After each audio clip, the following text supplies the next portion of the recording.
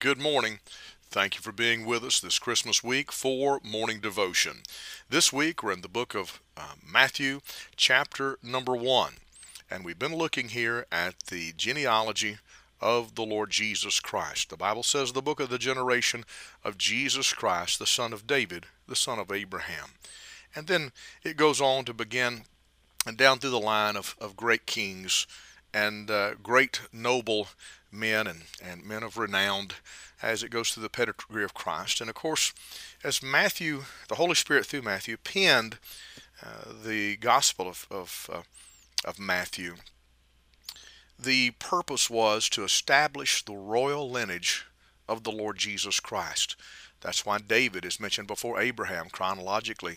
Abraham lived many years before David, and yet David is mentioned first, and so the preeminence is given to the royalty of the Lord Jesus prior to the race of the Lord Jesus being of the Hebrew race. And so this genealogy was for that purpose, and that they would understand, that the Jews would understand and receive Christ as their king. But the interesting thing that we've been looking at this week is that in the midst of all of the names of royalty and all of these men of renown, there comes something that's very unusual, especially in the Old Testament genealogy, and that is the name of the wife or the name of the mother. That is just very uncommon. It's very unusual. But it occurs 5 times in the book of Matthew, chapter number 1.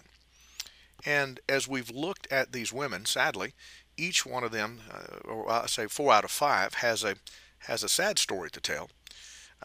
But in these, I believe that the Lord, the Holy Spirit was trying. You see, the Bible says all Scripture is given by inspiration of God, and it's profitable. And even though Matthew was written to Jews, it was written to those Jews that would, ultimately reject Christ as their king.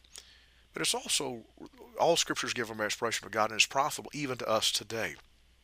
And for us, those of us who are Gentile, we have no ties to the 12 tribes of Israel. We have no ties to the Hebrew race. We're alienated from the commonwealth of Israel, as the Scripture puts it. For those of us, what hope do we have?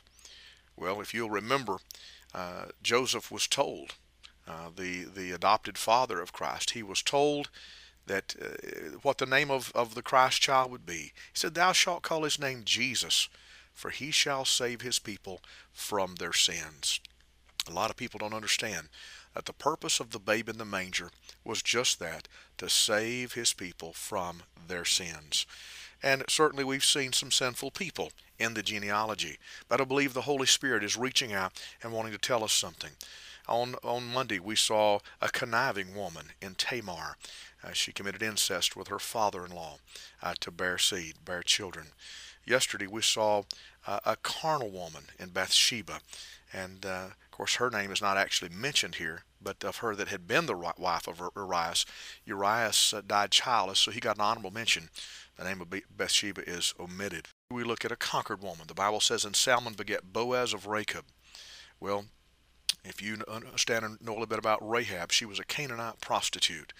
And the Bible was very plain. Deuteronomy 7, verse 2, "When the Lord your God delivereth them over to you, you shall conquer them and utterly destroy them. You shall make no covenant with them, nor show mercy to them." And yet, because Rahab showed kindness to the spies that went into Jericho, in turn her house stood when the walls fell. And as a result of that, she was shown mercy. Somebody said, "Well, how can that be? That's a violation of Scripture." No, not at all. Just as the law of gravity and the law of aerodynamics, one supersedes the other if the requirements of it were met. May I say the same thing's true with law and grace. Grace supersedes law, and grace supersedes the curse. And so this Canaanite prostitute was grafted in to the Jewish family, and as a result, into the lineage of Christ. May I say, you may be on your last leg. You may be on your last dime. You may be the leanest Christmas you've ever had. You may feel totally conquered today. I'm glad that the Lord Jesus Christ included conquered people in his lineage for us to understand. Father, in the name of the Lord Jesus Christ, help us, I pray, to understand that you came into the world to seek and to save that which was lost. In Christ's name, amen. This is Pastor Randy Barton of the Anchor Baptist Church, 3232 Hendersonville Highway in Pisgah Forest, North Carolina. Have a great day.